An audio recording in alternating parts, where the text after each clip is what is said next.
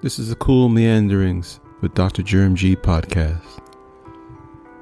Thanks for listening.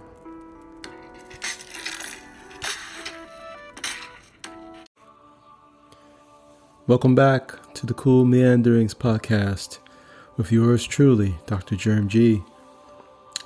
Today is Thursday, June 23rd, 2022. Coming up on 11 a.m. Eastern Standard Time here in the DMV.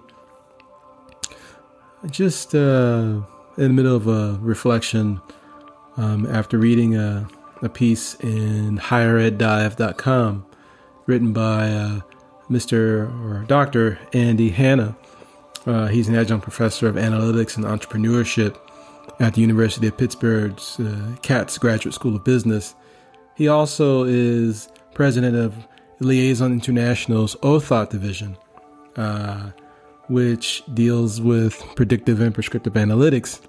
And the relevance for me is that he's discussing ways that institutions, higher ed institutions, might turn to analytics as a means of trying to solve the dilemma of falling enrollments, which seems to be a huge issue for higher ed institutions, not just in the U.S., but in other Western societies. But just focusing on the U.S. for a minute, this piece resonated. It resonated with me for a few reasons. One is because I've having researched higher ed as an expert. My PhD is in education and human resource studies with an emphasis on higher ed leadership. Part of my interest has been sort of just examining and observing the state of higher ed and its future, but also how higher ed might respond to not only the changes in demographics, but changes in technology and geopolitics. And so for me, I ended up focusing my dissertation research on something called comprehensive internationalization, which is where a university creates a institution-wide strategy to try to create a more international environment throughout the institution. So that could be, the institution's mission statement, its goals and objectives for the university, its fundraising, its campus infrastructure, creating infrastructure on campus that emphasizes international education, internationalization as a priority of obviously students, not only the recruitment of international students, but also how those students are treated on campus,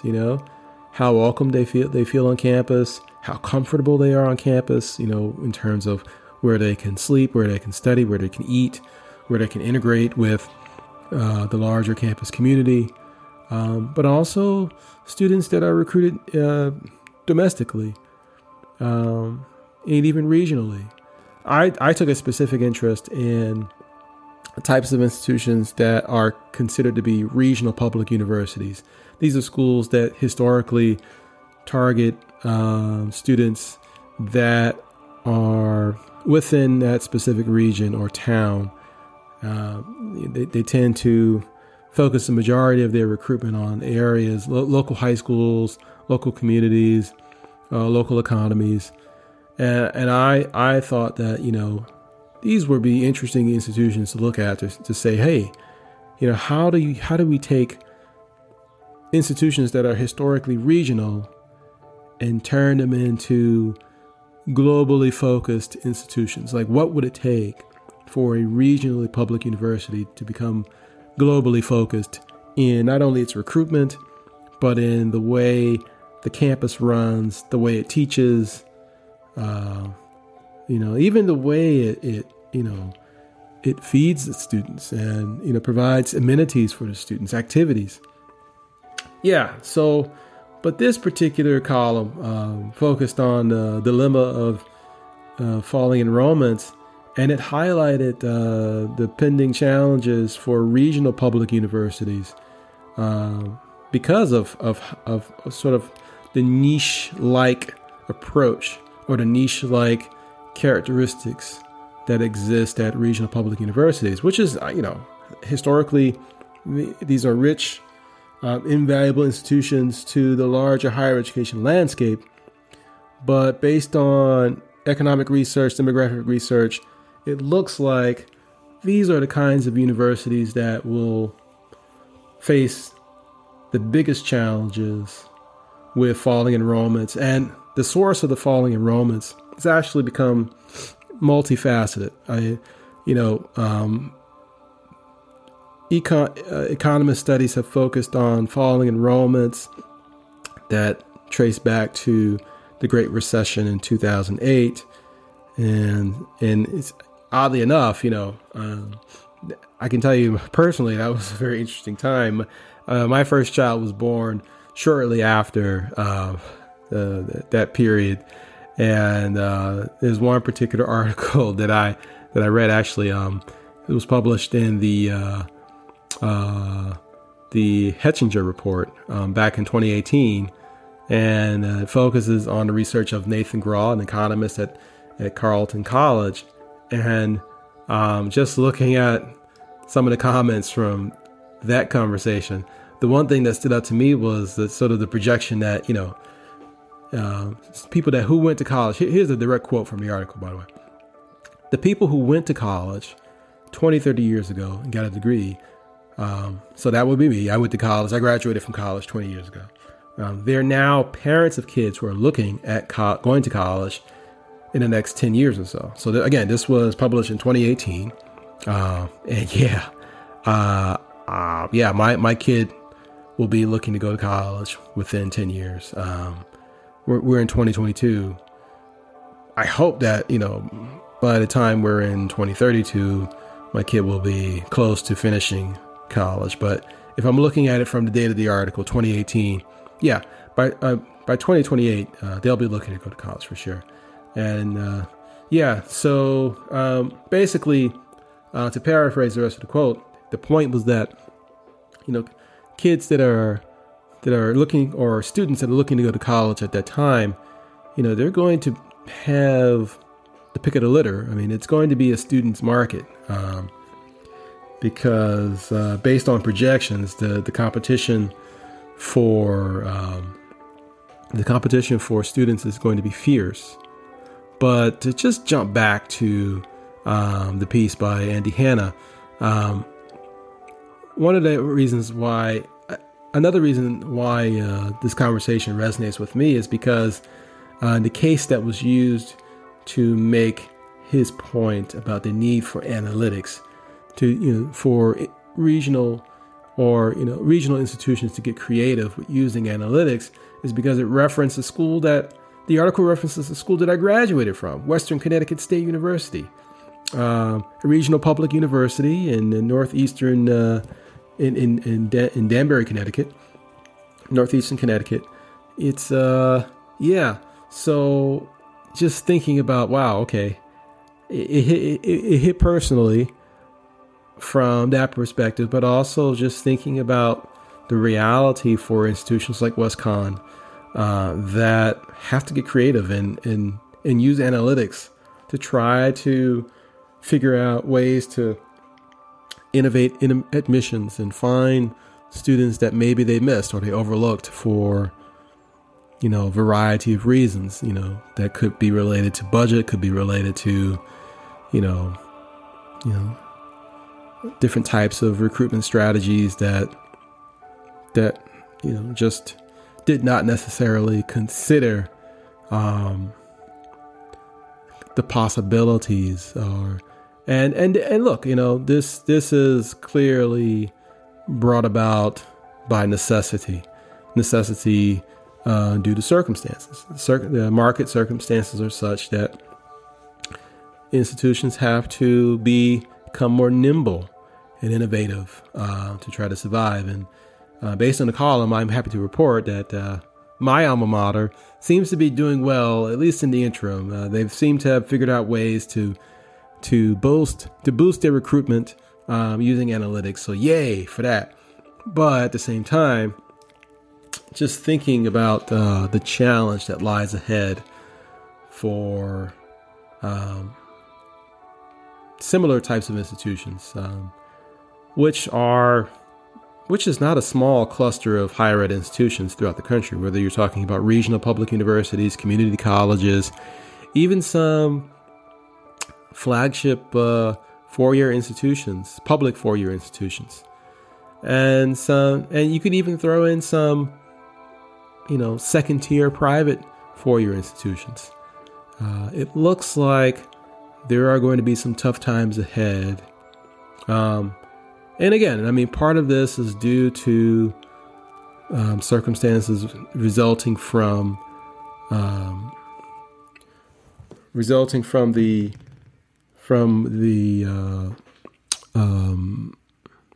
Great Recession.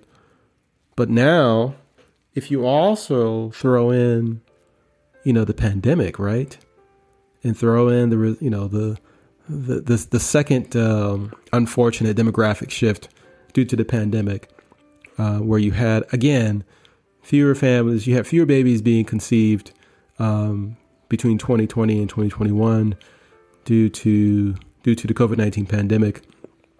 And the effects of that particular demographic shift won't necessarily be felt for at least another 10 to 15 years. So you couple these two enrollment challenges together, and I think it's these enrollment, I call them challenges, but these shifts, they can be and they have been described as a cliff, but I think they could also be described as challenges that some institutions may be able to meet by employing different innovative approaches, whether it's analytics or it's looking at consolidation, or maybe looking at models from other markets where you have bundles of educational products. And sure, being a former faculty member, I understand of discussing the academy in this way could be a little bit off-putting, but I think we're at a point where I don't think it's unrealistic to start thinking about different models or ways of packaging. That's right, packaging educational content. And it's weird because, there are lots of higher ed institutions in the academy that are so intently focused on rankings, right? And the rankings are tied to somewhat of a commodification of higher education, right? The rankings are there to bolster the reputation of institutions and to reemphasize the need for parents and students to invest, $50, $60, $70, almost $80,000 annually in the educational product that these institutions are offering. The product being the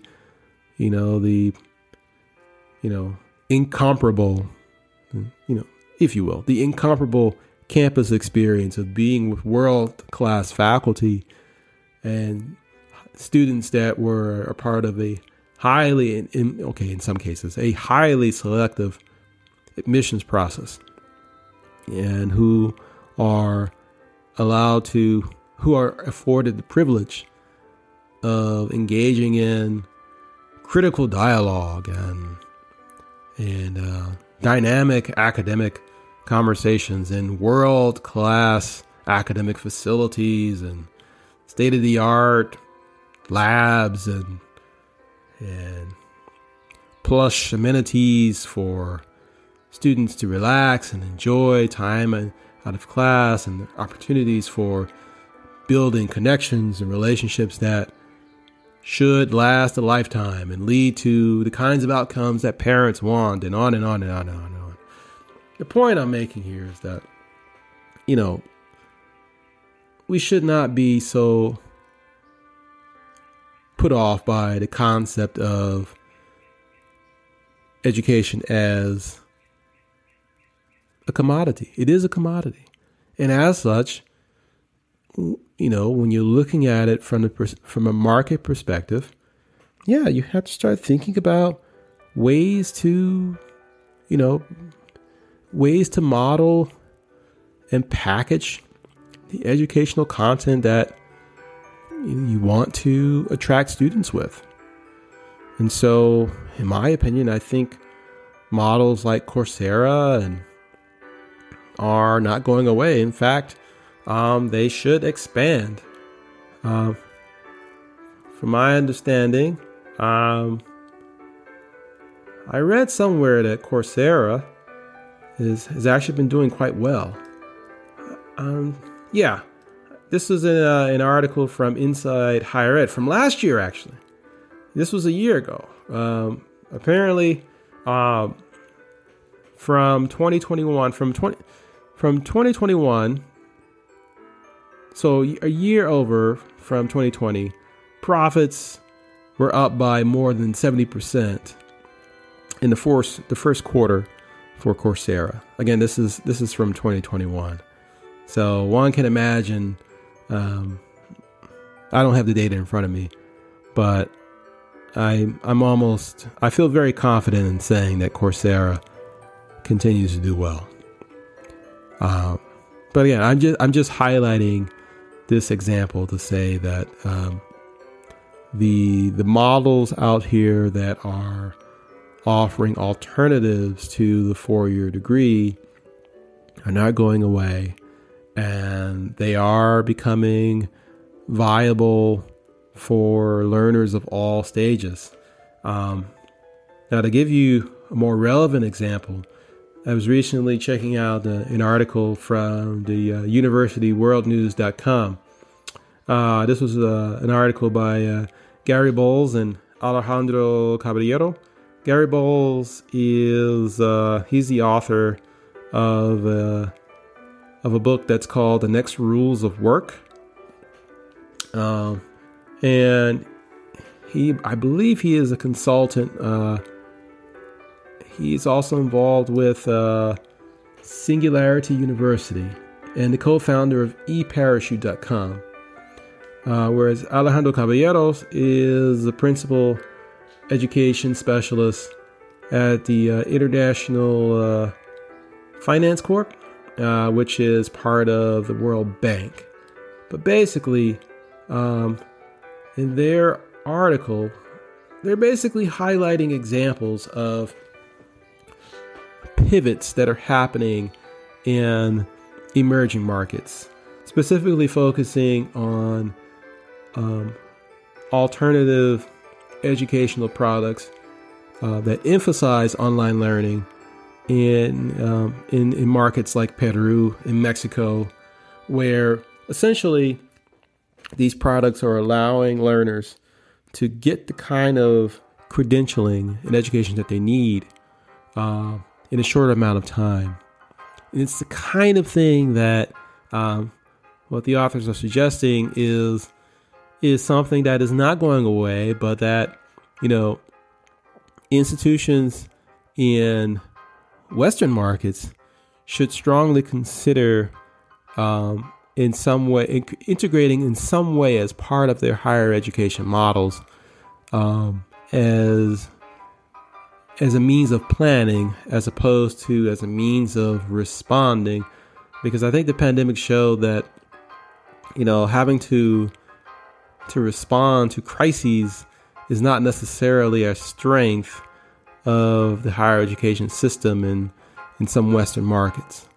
But hey, I'm just one guy opining here on a podcast with some lovely free audio from the YouTube audio library. If you haven't, please check it out. Just Google YouTube audio library. Lots of free downloads. It's pretty awesome. But anyway, yeah. So I just I'm laying this out here because I think we haven't really gotten into. I haven't even touched on some of the other challenges related to higher education, particularly here in the U.S. From the cultural war that seems to have no end to, not only, enrollment challenges for the four-year degree, but also enrollment challenges at the graduate level and the professional degree level. And the uncertainty over the flow of international students into U.S. institutions. So, and then there is, the long-term effects of inflation, the war in Ukraine. There are a litany of challenges facing every aspect of the U.S. society, and the U.S. higher education system is no exception. And I reference it as a system, but it's really, this is theoretical because we don't have an actual U.S. higher ed system. It's fragmented. Okay, we don't have the U.S. higher ed system is governed by regional accrediting bodies. We have a Department of Higher Ed that offers guidance, but it's the regional accrediting bodies that help to facilitate the quality of higher education throughout this country, this great country. So, what's going to happen? How do institutions respond? I mean, just based off of what I've observed and others have observed, whether it's evidence-based or opinion-based, I think at this point, if we're talking about status quo, the most likeliest outcome is that those institutions that have the resources, have the endowments, have the reputation, will weather the coming changes. They'll be able to afford to drag their feet on how they change the way they offer their educational products. Those at the very top will probably continue to enjoy the high selectivity, which means that students will be willing to pay whatever premium is put out there in order to get access to that particular institution. But I think the vast majority of schools will probably have to take a strong, hard look at ways of reinventing themselves. And part of it is shifting more to a digitized product, right? A digitized experience for the students and for instructors, for advisors. But there's also a huge question of resources and infrastructure. And thankfully, yours truly doesn't have to answer that question. But I can say that someone will have to. Because change does not come without a little bit of discomfort, without a little bit of pain. So, they'll have to figure out a way to pivot and to do so without causing too much distress to the countless number of faculty and staff and other essential members of these communities that have basically held these institutions together for the last 2 decades. So I don't know, it's an interesting but complicated future ahead for higher education in the U.S. But I'm confident that all of the expertise that exists in our campuses, in our classrooms, will be more than enough to figure out the needed solutions to move higher education forward in this country.